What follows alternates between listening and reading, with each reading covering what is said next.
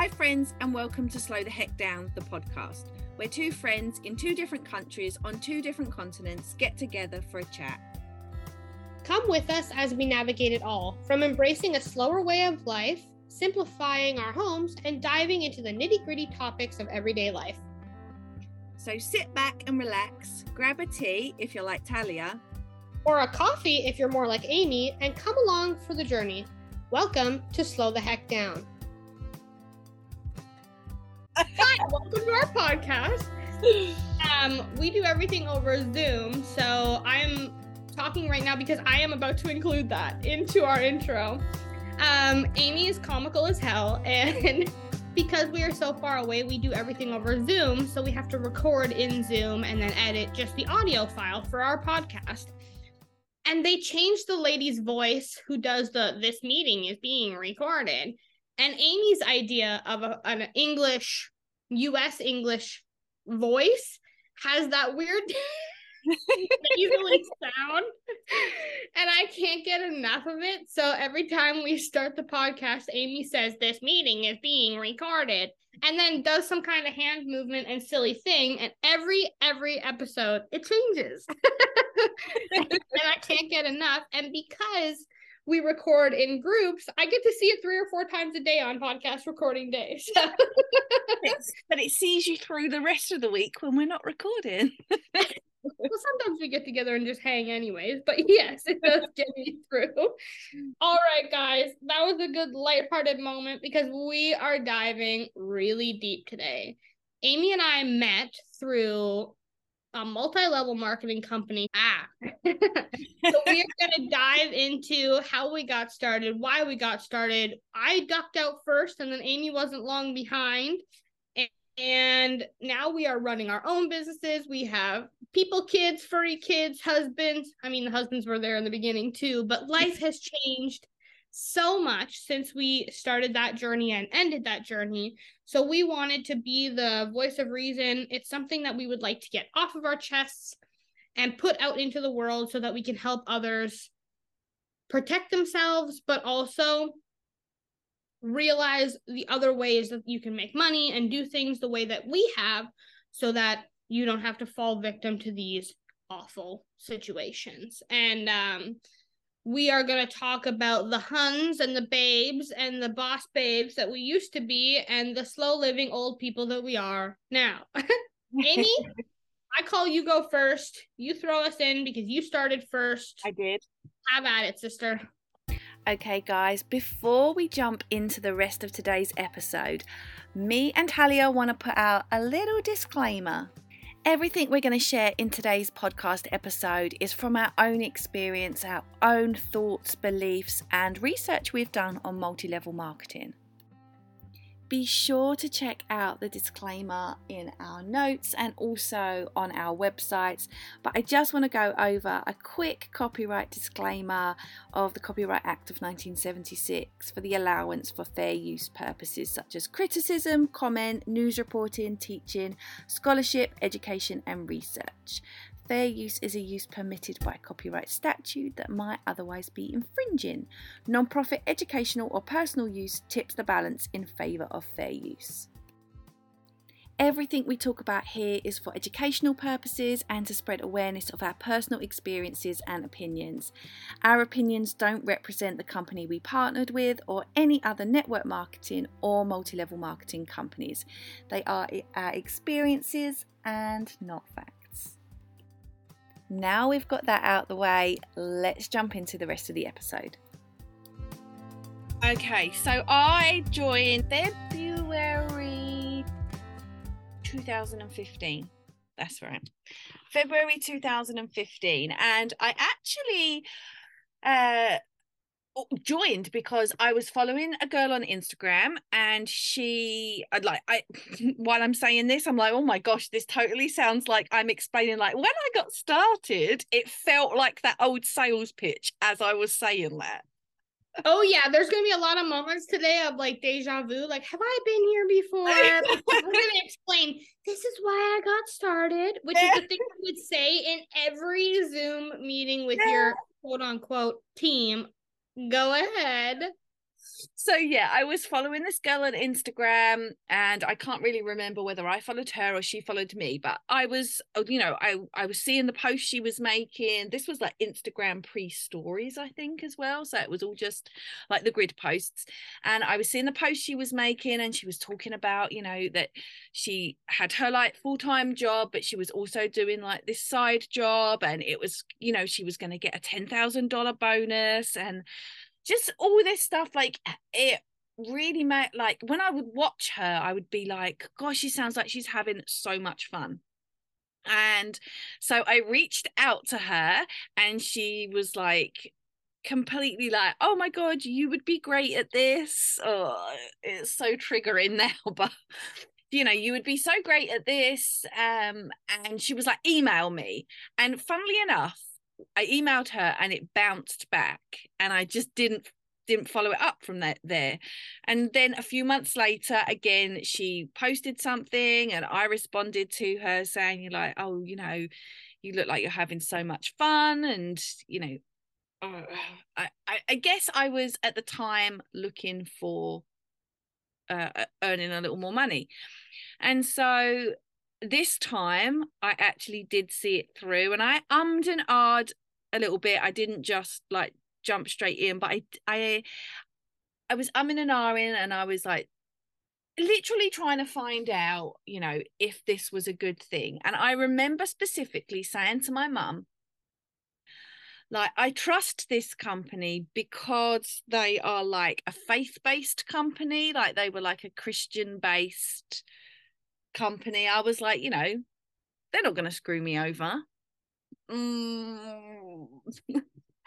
And I discussed it with Ray. We had like, we'd been together a couple of years by that point, but I discussed it with Ray, I discussed it with my mum, and I decided, you know what, I'm going to give it a go.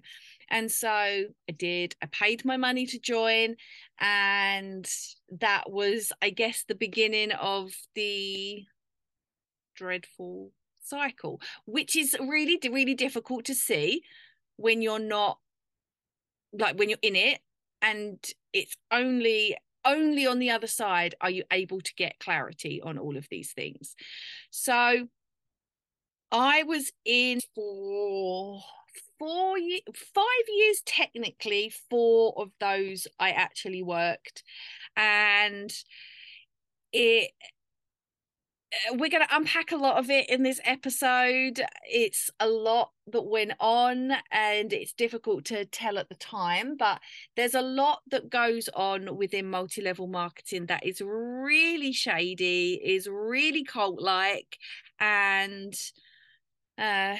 ultimately we are going to like undo all of that and dive into some of the nitty gritty things about multi-level marketing. But like I said, I was in it for 4 years, 5 years technically, but I didn't work the last part of the year, and I ended up leaving because I just had a baby, my first baby, and I remember asking, like, a few weeks after I'd had her, there was like some like team page thing, and I asked a question on there like, how do you do this? Because I hadn't worked it since like later on in my pregnancy, like, and I was like, how do you do this like with a newborn? Because honestly, I could not fathom how, between like taking care of a newborn, feeding them, all of that big stuff, and being tired, like, when am I supposed to do this, right? Because when I get a spare moment, I want to go to bed. And somebody replied, one of the leaders replied and was like, well, you should be just handing your baby off to your husband to take care of. Like, if you really wanted this, you'd work for it. And I was thinking, that was the moment for me that I was like, I'm not passing off my child to do that, like, I'm not going to miss that time with her.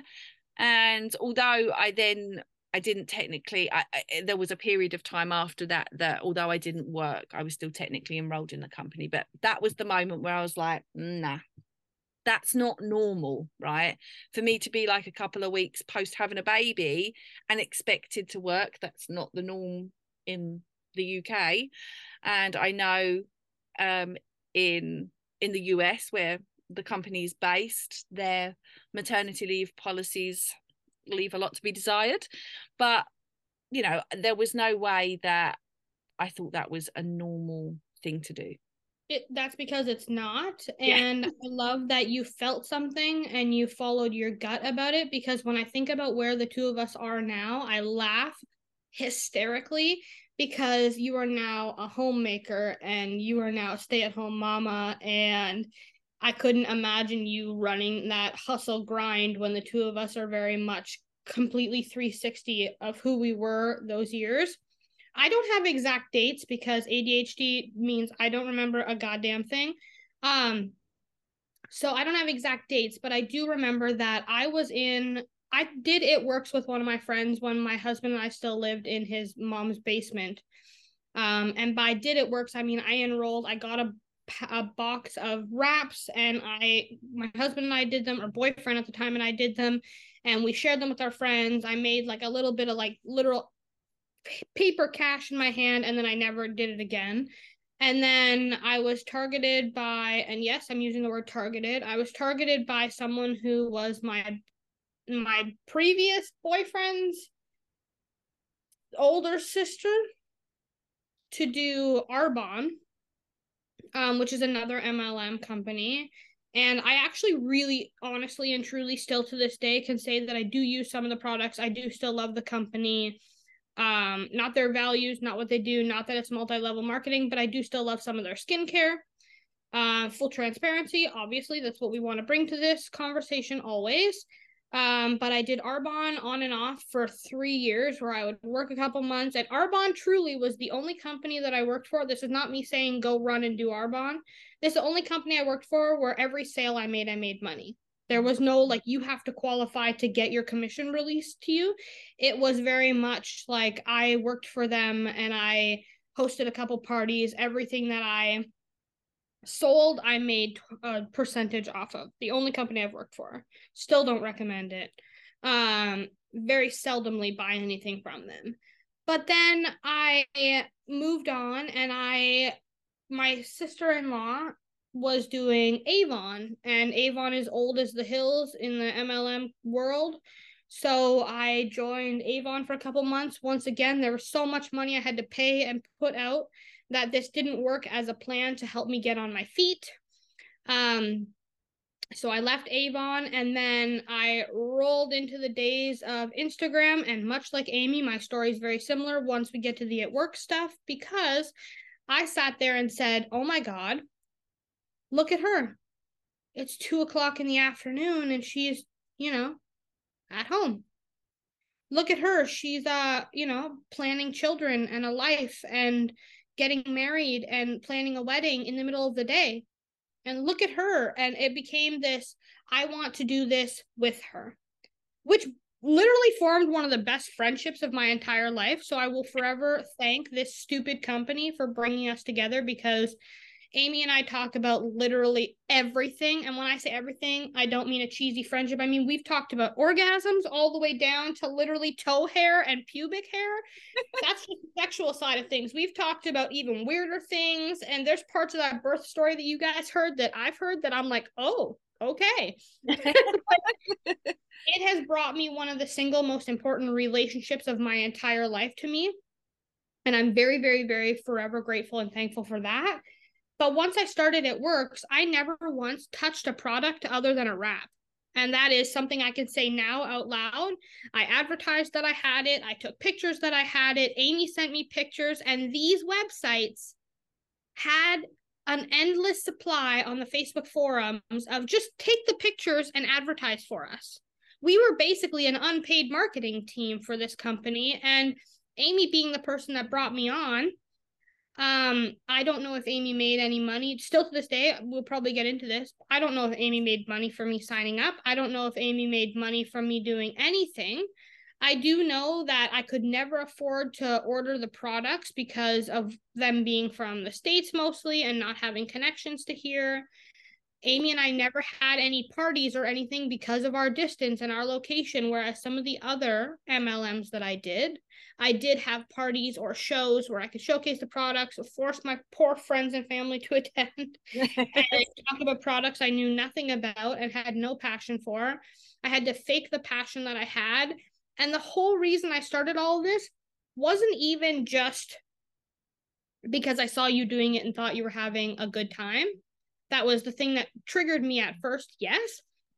But the reason that I did it is because I'm disabled and I was out of a job and I was very vulnerable and I was really much in trouble. And I thought, let's take the financial risk. Let's give it a go. Let's see if we can make something about it. And much like Amy, I talked to my husband and I just went. And then I don't know how long I was in it, Amy, 2.5 years? Yeah. Okay. And then around then, because again, I'm not very good with dates and stuff, so I don't remember the date to the time. I hardly remember my wedding anniversary, and I was there. But I remember getting to a point where I had talked to Amy and I had said, like, Amy, like, I'm not feeling well. And it was again much like Amy's story. Like I would have days where I wasn't feeling good. And their idea of support was, you got this, go do it, hustle, hustle, hustle, and sending me motivational posters like, you can do this, push through, you're only as good as your last move, and you can do this, and push aside your feelings and emotions because you want to win that trip to Disneyland, don't you? And that was the moment for me where I thought, you're telling me that pushing aside my health to be able to attend a video conference call in the evening with you guys. And Amy would stay up till like, what was it, 3-4 in the morning on these freaking calls. Yeah, I mean, sometimes, yeah, like 1, 2, 3 o'clock I often would fall asleep actually with like the earphones in my ears. No, but this is what I'm getting at. These companies were pushing Amy out of her baby and what was going on with her baby. And Amy and I, the only argument we've ever had was about this during her pregnancy and in the middle of the It Works debacle. And it's the only thing we've ever disagreed on that we couldn't get through. And it was so sad because I thought I was going to lose a really close friend to me because I was the one that kept telling you, Amy, you're doing things you shouldn't be doing in your pregnancy right now because of all of this stuff. You're pushing past and missing sleep in the middle of your pregnancy because of this company. And you kept telling me, I'm passionate about this, I love this, whatever. And I said to you, Amy, I cannot do this anymore. And you said, okay, well, I don't know how this is going to work for our friendship. Like, this is a huge priority for me. And I want to make money doing this. And I'm working really hard. And I was like, I can support you wanting to work hard. I can support you in a lot of ways, but I can't do this company anymore. They're asking me to push past my values. They're asking me to show up when I'm unwell. They're asking me to just put some makeup on and show up and smile and post 4 times a day and follow the algorithms and do this and do that. It felt so incredibly unnatural. And again, it's funny because now I'm literally building a brand around yoga and mindfulness and art making. And Amy is homemaking, slow living, and like gardening on the plot. And it is so crazy because we needed that experience, unfortunately, to one, prove our friendship to each other. Not like it needed proving, but it did end up that way. And 2, it needed to show us how awful the world is so that we could turn things around. Yeah. And it's scary because these companies prey on the vulnerability of you. And me being disabled and needing money, and Amy being, working from home in between school and all those things, and, just planning a wedding. Her story became, I'm planning a wedding and we want children, so I need this job to make money. And mine became, we are also planning a wedding a year after Amy, and we would like to get married and we want to have extra because that was something that they preached a lot. And when I realized that this company was trying to get me to show up when I needed to rest, push when I was feeling sick, I would be like on the floor, literally in my living room, unable to move, posting pictures I took days earlier, like, oh my God, so happy, just made a pay raise, look at my goals, I'm going to make $2,000 this month on top of my regular pay. I never made a penny from this company. And they dragged me through the mud for 2.5 years. And of course I could sit here and say like that's wasted time and I'm angry about it, But realistically, it was just the prey drive that they had. And I'm not saying that you preyed on me. I came to you. And you were also just doing what you were taught. But it just becomes this like cult of I teach you, you teach the next person, and the next person, the next person, and nobody really knows what they're doing. We're just free marketing so this company can keep making money. Because I never ever made a penny, but I sold hundreds of dollars worth of stuff. So did you, and we never made anything. Yeah, I think it's really important as well. Like something you just said is that it is a cult. It is a cult, and people who are currently involved in multi-level marketing, if they are listening to this podcast, they've probably switched off by now. But it is a cult, and the problem is that, like you said, it preys on the vulnerabilities, particularly of women. So it preys on the vulnerabilities of like, don't you want to be home with your children? Don't you want to earn an extra income? Like, don't you want to have this comfortable life that you dream of? The guilt. Mm-hmm. And it's like, so I mean, obviously I didn't have children at the time when I did this, but you know, it was like a thought in the future, obviously, like, yeah, I'd love to be a stay-at-home mom. And there are so many cult-like tactics that take place within multi-level marketing. And it's interesting because one of the things you touched on was that I actually wrote down, because one of the main well, not the main, but one of the things about cults is that they actually like indoctrinate their members via sleep deprivation. So where they're constantly teaching us in multi-level marketing, i.e. a commercial cult, they when I'm up at like 2 a.m. listening to a call, I'm tired the next day, but I still have to get up the next day because I've got to get up. And even if I'm at home and it's a day where, you know, I wasn't working or something, it's still a day, you know, I'm still tired. And that's one of the things that they do. You know, if you need to rest for, you know, whatever reason, whether it's you personally, whether you need to rest because of your health, and if you are actually taking on too much, there's sleep deprivation happens anyway. But you know, when you are then engaging with some of these things that they do within these companies, you're getting even less sleep than you need, and so you get caught in this cycle. I mean, there's so much cult-like tactics in multi-level marketing. Like, it's terrifying. I wouldn't say that the whole time I was thinking like I need out. There were definitely times where I was like, you know, this is just the sacrifice I have to make to get to the life where I can work from my phone from anywhere. And which was the big tagline. And then I got to places where they were making me question my values, like I just said. And not even just my values, because for some reason I was willing to push off my values and be like, okay, this is just a sacrifice. Mm-hmm. And that's a cult-like tactic. That's a cult tactic.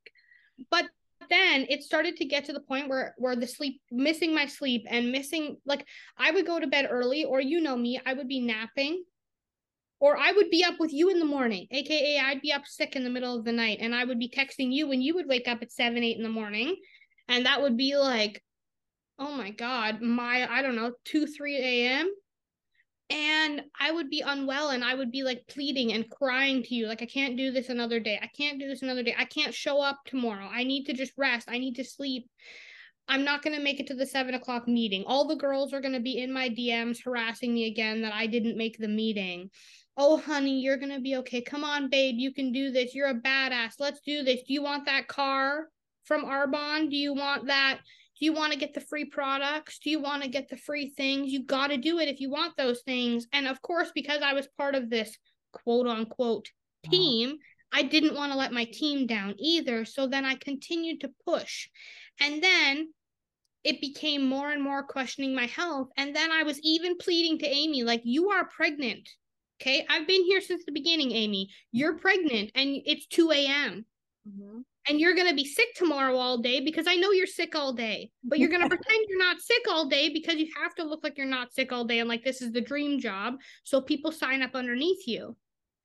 And I kept saying to you, I'm not well, I'm not going to make it. So I just stopped showing up. And then you started coming at me, not coming at me, but truly coming at me, being like, where are you? What are you doing? And I'm like, Amy, I have to rest. Amy, I need to lay down. Amy, I'm at the hospital. Amy, I'm at the doctor's again. Amy, I'm not okay. And you kept being like, well, we were going to work on this together and we were going to do this and I believe in you and let's go. And I literally just stopped responding to you. It was not a healthy way to handle our friendship, nor was it a healthy way to handle anything, but really weird because about 2 months later, here you popped up into my WhatsApp. Hey, I just quit it. And I said, when did it click in your head? And you're like, well, about the time you started saying things, it started to click for me. And now I didn't want to believe it. I didn't want to give into it. And I think that's such a normal thing to say because it wasn't about us actually fighting. It had nothing to do with your actual pregnancy. It had nothing to do with anything except I was afraid, my values were compromised, and I was worried about you because we had formed a really close friendship. And here we are, what, like 9 years later now? And I'm like, we talk every day, all day. So it's not like anything's changed, but it definitely helped us to see how insane that was, what they were trying to do to us. And as soon as we got out, both of us, the hate from everybody that was our team and our sisters and our family and our friends was so disgusting. I'm embarrassed to say I ever worked there. All right, we are going to be sharing some stories from our days, and we will be changing the names of everybody that we speak about. Our first story is about a woman named Rose. We feel like that name suits her, although that is not her name. So, Amy, tell us your story about Rose. So, yeah, I thought I would dive into this one because we were just talking about, like friendship and that like girl tribe, boss babes and all of that. So one of the things multi-level marketing companies do is really promote this idea that, you are going to have all of these quote unquote like-minded friends, and these girls are there for you, they have your back, you're going to work together side by side, earning money. Like, these are the greatest friends that you will ever have. And when you join these teams, you usually join like a Facebook group, and somebody introduces you like, hey, this is Amy, she's gonna like run to the top with me, and I can't wait for her to stay at home with her cat. And that's like legitimately how they like introduce you, isn't it? And oh yeah, that's how you introduced me too. At the time, my name was also different. That's another podcast for another time. But you had mentioned like, hey, this is so and so, and like this is what they like, and this is what they do, and the basic script was exactly that. And we did it for every single person. And I brought 2 people on in my or 3 people on in my 2.5 years ish. So I did the same thing too. I'm like, hey guys, welcome this new boss babe. This is what they like to do. This is what they like to, hang out with. And this is their goals. And we're going to take them to the top. And then like 90 random strangers from around the world would be like, yeah, let's go. And then, welcome. We're so excited to have you. That is a cult tactic as well. It's interesting. Like, as we go along, I'm going to like pull up some of the stuff that I know about cult tactics. So that's love bombing, right? So that is typical of a cult. So when you join a cult, people just shower you with love and affection and make you feel like, wow, like I've never had this in my life. Because even if you have like a great life with wonderful friends, like, you don't get that kind of like love bombing because it's like a cultish thing, right? And so when you feel it, it's to have this like feeling like, oh my god, I'm so loved. And that's good.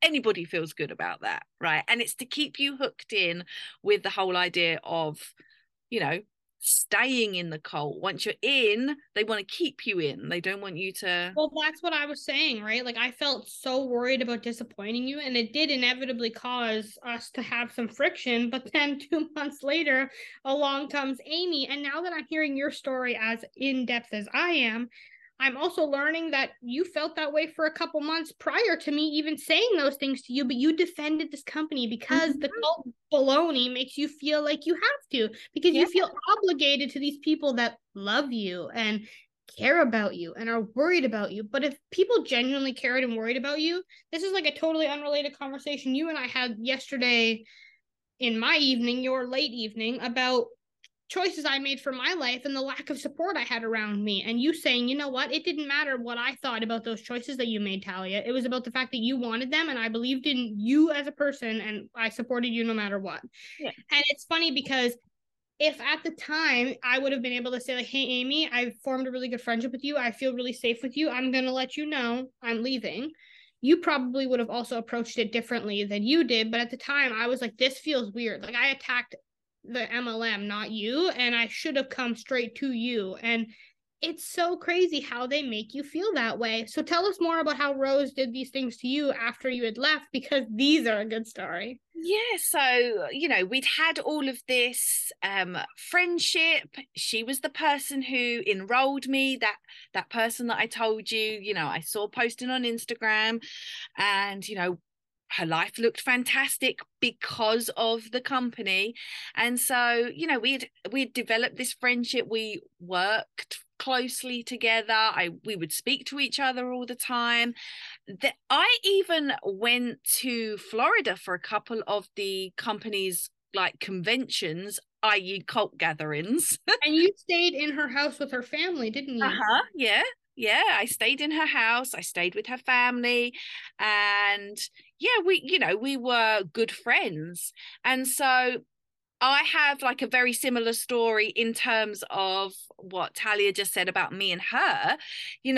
When it came to that point where I was like, okay, this is not for me anymore, I went to her because I thought it was important that I approached her and said, I'm not feeling this anymore. And that's what I did to you. Like I felt safe going to you because I thought we were friends. I thought that this was the family that we were building and the relationships and the friendships.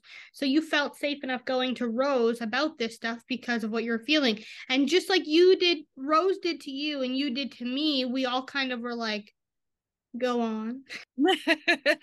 And so I went to her and said, this isn't for me anymore. Like, I'm grateful for everything that, I've done. Because at the time, to be honest with you, to be totally transparent, I think you feel, or certainly I did, and other people I've spoken to as well, is you've got like little inklings of this doesn't feel right, this doesn't sit comfortably with me, there's something wrong, but you actually don't realize the depth of what has happened, what you've been through, what you've been sort of exposed to, until you're very well out the other side. And so you feel like you owe these people an explanation. Yeah, like absolutely. I've gotten to a place in my life now since then where I realize I don't have to explain what I need or want to anyone. But at the time, because of the like loyalty, quote unquote, and commitment that the company and you had made to me, I felt like I had to tell you what I was feeling, whereas I should have just been able to be like, I'm not doing this anymore. You deal with your emotions the way you need to deal with them. I'm out. And so, at to be honest, at first she was like, okay, like, still BFFs forever, right? Kind of thing. But the next time, so like I had messaged her, so I was out the company by this point. I still enrolled technically because you have to wait until your sort of like renewal date has expired. But I was not working it, and I'd made the decision, spoken to Rose, I'm not doing this anymore. And so we had like an okay conversation about that. But then it was a few months later, I'm sure it was a few months later, and we'd spoken like on and off, but not like every day, because there was sort of like no necessity to, because we weren't working together. But there was like no bad blood there at first, and I was like, I haven't seen Rose post on Instagram for a while. Like, I haven't seen a story. And, you know, she was sort of, you know, like how the Instagram algorithm generally throws up the people that you sort of engage with the most.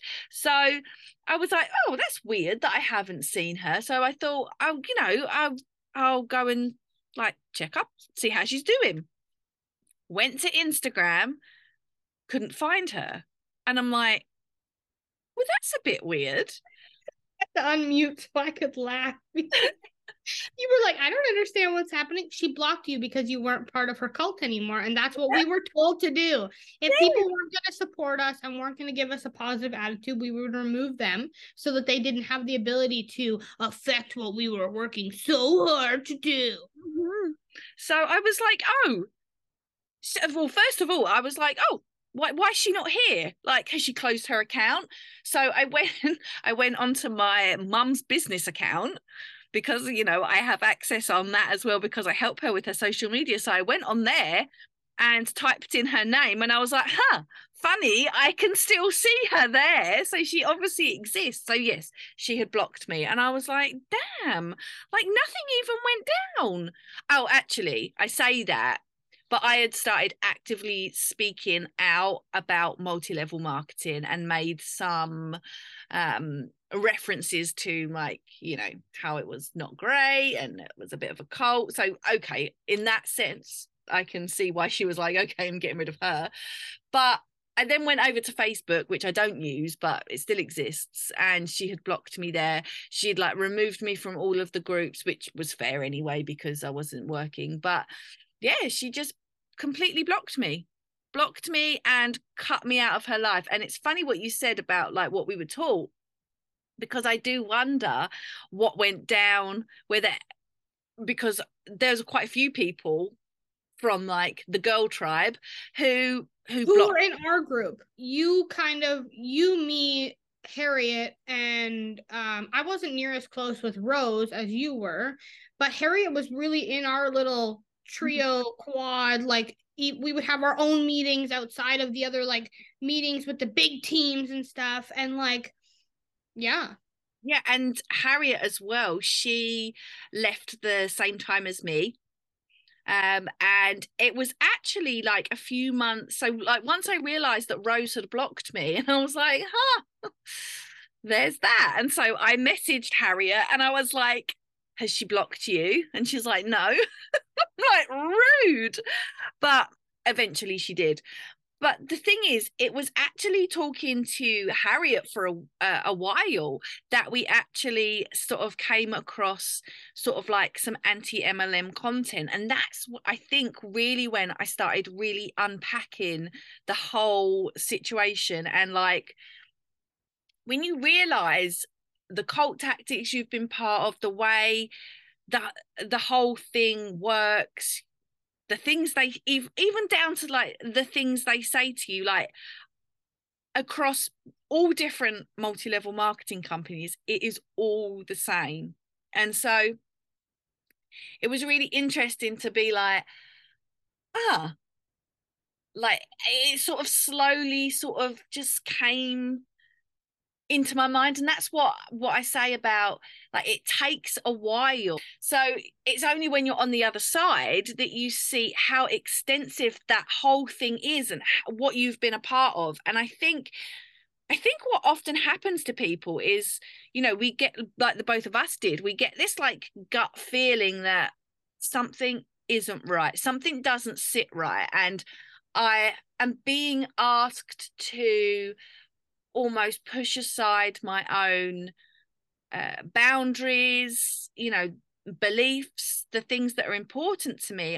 I'm almost being asked to push them aside, push aside the doubts that I have, because, you know, you would always get told like you've just got to believe in it and it will happen. Like, nothing's that simple, right? So it takes, so you get like this feeling almost that something's not right, and that can come from whether it, you know, you're being asked to do something that you don't quite agree with, something doesn't sit right with you, or at some point you're just like, I'm not making any money out of this and I'm not prepared to keep going with it. So something somewhere doesn't sit right, and it's only when you have left the cult and you don't have that constant infiltration of people. And it's not their fault, right? The Roses of this world, it's not their fault, because they're just trained to do, you know, what the person before them has done. And it's this cycle. It sits, I feel a lot of the blame sits with the people who found these companies, the people in charge of these companies, and the people at the top of these companies, like top as in have reached, you know, some of the highest VIP levels. These guys, they know what's going on. They know that 99% of people underneath them are not going to make any money or lose money. And so how can I don't know how these people sleep at night, for a start. Yeah, that's where I'm at. Like, once I got to the other side, once I realized where I was at, once I actually followed my gut and left behind everything else that I was feeling, I started to think the same thing. Like, how are these people sleeping at night? How are they consciously knowing, like, we're up here advertising this big shit and these fancy cars and these vacations, and yeah, they are enjoying those things. You know why? Because the rest of us are down here hustling for them. Mm-hmm. And that's what led for me to actually, quote unquote, run my own business. That drove me nuts, because then when I left and I was feeling those feelings and people were approaching me telling me, like, oh, I see you looking for jobs and whatever, this would be the perfect opportunity for you, and this would be a way for you to run your own business. I'm like, I do run my own business, thank you. I run it all by myself. I'm the person at the top on vacation. I'm also the person at the bottom filing the paperwork. It's off. Like, it started to get to a point where I became angry and resentful and frustrated and extremely triggered by this experience, because I thought, how did I get bamboozled into this? How did I get hustled through this? How did I waste this much money and this much time on something that was this detrimental to not only my bank account, but my mental health? Mm-hmm. And I'm not saying I'm out millions of dollars, but I definitely was out a couple $100 over 2 years. Yeah. And not only that, my time, 3 to 4 meetings a week, all the posting I had to do, all the faking stuff I had to do. And now I'm at a point where I actually am growing followers organically. I actually am running a business organically. I actually do talk to almost all the people that follow me on a weekly, monthly basis. I actually am forming a real community and a real relationship and building a website that is going to make me jump off a goddamn cliff. Amy knows, she's making it. And to have actual things now that are tangible that I've done from the ground up, that I've created and I've run and I've handled with Amy's help. And you know what I mean? Like, my own doing.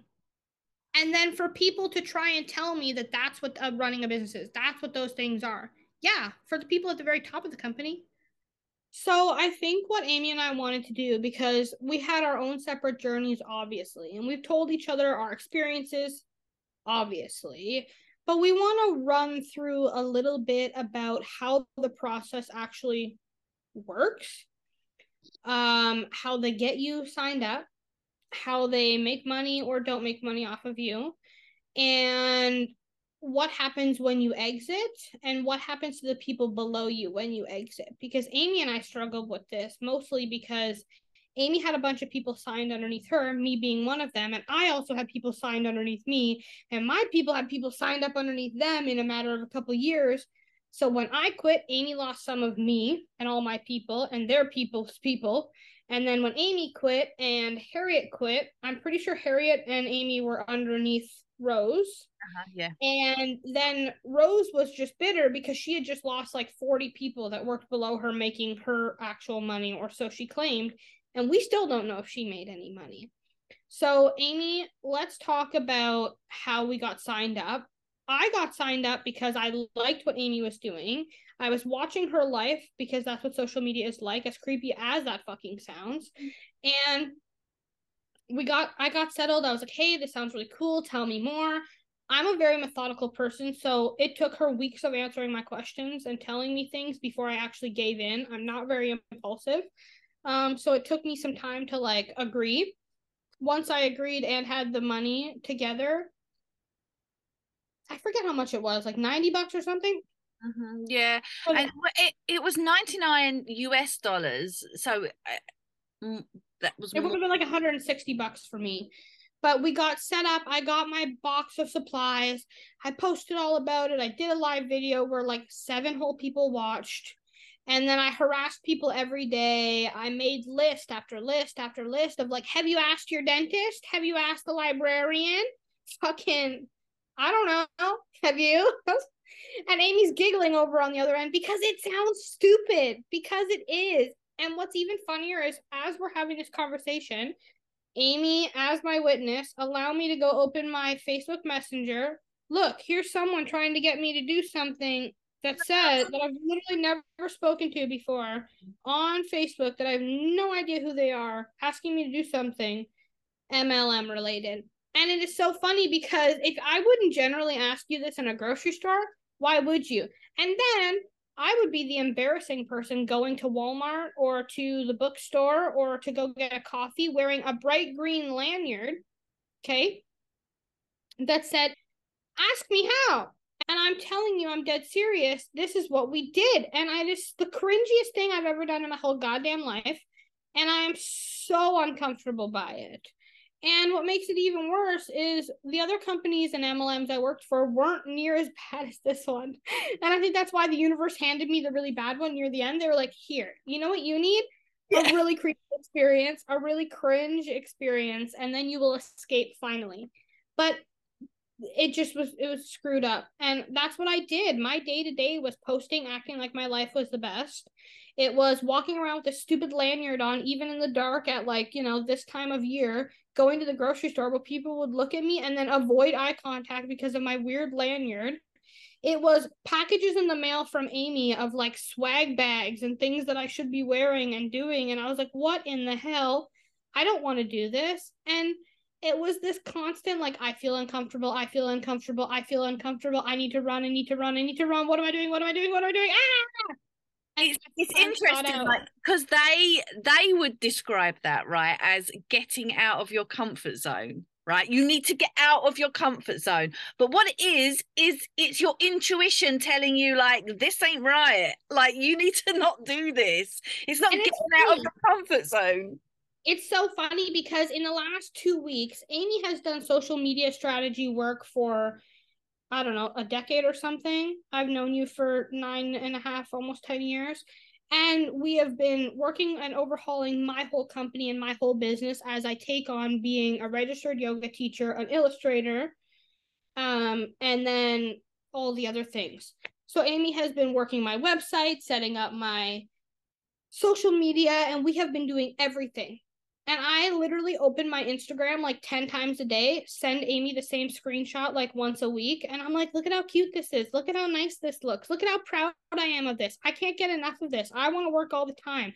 I'm recording a podcast by myself about meditation and mindfulness at 11:30 at night while Amy is at like 4 a.m. in the morning over there. And I am just so happy. And genuinely, my gut is just like settled and whatever. And there was so much discomfort and frustration in doing this for so long because, much like Amy said, they wanted you to think that that was their version of you getting out of your comfort zone. I understand that getting out of your comfort zone is uncomfortable. Some of the things I've done in the last week have been uncomfortable, but there's the difference between uncomfortable and your body screaming, get the fuck out. Mm-hmm. And the thing is, running my own website, uncomfortable. Having to photograph everything I do so that I can make content for a website, something I've never done, a little weird. Mm-hmm. But it doesn't make me feel like my morals are wrong. If I tell Amy I'm not feeling well, I need to go rest, she goes, go rest. If Amy needs a couple minutes to pump her breast before we pop onto our podcast, she did today as she shakes her milk around. I got a big bottle today. But it's just like, I couldn't spend another minute of my life compromising my morals and my own personal needs for somebody else's push. I understand there are things in life that are going to be uncomfortable. If you choose to jump out of an airplane or run a marathon, there are steps you're going to have to take to do that. And it's still going to be like, what the hell did I just do?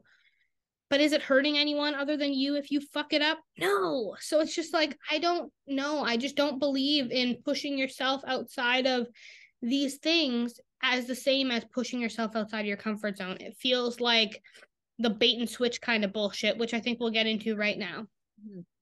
So, yeah, there's so much, like you say, there's so much when you join that, you know, they're pulling you in with, they're saying like, you know, you can, you know, you're going to run your own business, which is not correct, right? You're a contractor. You're a contractor. That's all you are. You're a contractor for $1 million company, right? And they don't even pay you a wage. Hi, welcome to working in our free marketing team. You like some debt? How about some products you're never going to use? Does it sound good to you? Let's get started. Yeah, expensive products that you're not going to use. Now, I just briefly touching on the products. I don't have any products left now. I did love their cleanser. You did. You genuinely did love the facial cleanser. Yeah, and the little exfoliating toner, clear yellowish bottle, whatever the hell that was. I really like. I don't remember what it was. That and yeah, so you know, I really did like some of their skincare stuff, but when we ran out of it, because we had an abundance of product, right? When we ran out of it, I was like, I don't really want to give them any money, so we'll just leave it there. But a lot of what they do in the early stages when you're like recruiting somebody or you're trying to get them to purchase a product, particularly on the recruitment side of things, is that you are, you know, that they're telling you like you can like own your own time, you can work whenever you want, you can, you know, take your you can work from your phone, you know, it's just all of these things like, oh yeah, you can work in your own time. If you say like, oh, you know, I don't really have a lot of time, I can only really like spare half an hour, they're like, that's fine, you can work your business in just half an hour a day. But then so that's how they bait you in. Now, but then once you're in, things switch. It becomes, if you want this bad enough, you'll hustle. Yeah, you could fit it into 30 minutes, but don't you want to be at the top? Put in an extra hour. Oh, you're sick? Couldn't you work from bed? All you need is your cell phone. And it becomes this predatory. Instead of preying on your vulnerabilities, they prey on your want to succeed now that they've roped you in and grown you emotionally attached. I feel like once they've emotionally attached you to the idea of like, you're in this now, you are going to do this now, we believed in you, now you have a job to do. Yeah. That's when you suddenly are like, okay, morals aside. And I remember saying that in the beginning of this episode where I thought, you know what, I had to put my morals completely aside to be able to be what they wanted me to be, which still wasn't enough. So then I put more work in and then I ran myself into the ground with this. And the worst part, I didn't even burn out doing it. I burnt out from not doing what my body needed. Yeah. Because of, as a result of. Absolutely. And it's really interesting that, like you say, that once they catch you emotionally, then you start to question like, okay, am I not seeing success because I'm not working hard enough? You become obligated. They build an obligation based on your emotional attachment to the people and the product. And the thing is, whether you find success in a multi-level marketing company or not is not down to the work that you do. It's down to luck, predominantly. I have shit luck, but also didn't want to put the time into a company that was also shit. All the things they promised me in the beginning didn't actually come true. The obligation runs over your own morals and you run yourself into the ground. We are going to end this episode here, but we do have a second part to this episode that we are going to get into next. Amy, would you like to tell us what that second episode is all about? Yeah, so we're going to dive more into like the cult-like tactics and how multi-level marketing is essentially a cult, how they catch you, how they draw you in, maybe a bit more of like the bait and switch methods they use. But one of the main things that I want to talk about is there is this BITE model. It's called the BITE model of authoritarian control. And it really goes in depth about cults and how these cult-like tactics are used within multi-level marketing, and it's super interesting. So we will see you guys on the flip side. Thanks for tuning in to today's episode. We hope that you will take some time today to slow down, find joy, and embrace the little moments. You can find Talia on Instagram at trulytalia with 2 A's on the end. And you can find Amy also on Instagram at lifeonplot44. Stay up to date on all things podcast at Slow the Heck Down Pod. We hope to see you next time when you choose to slow the heck down.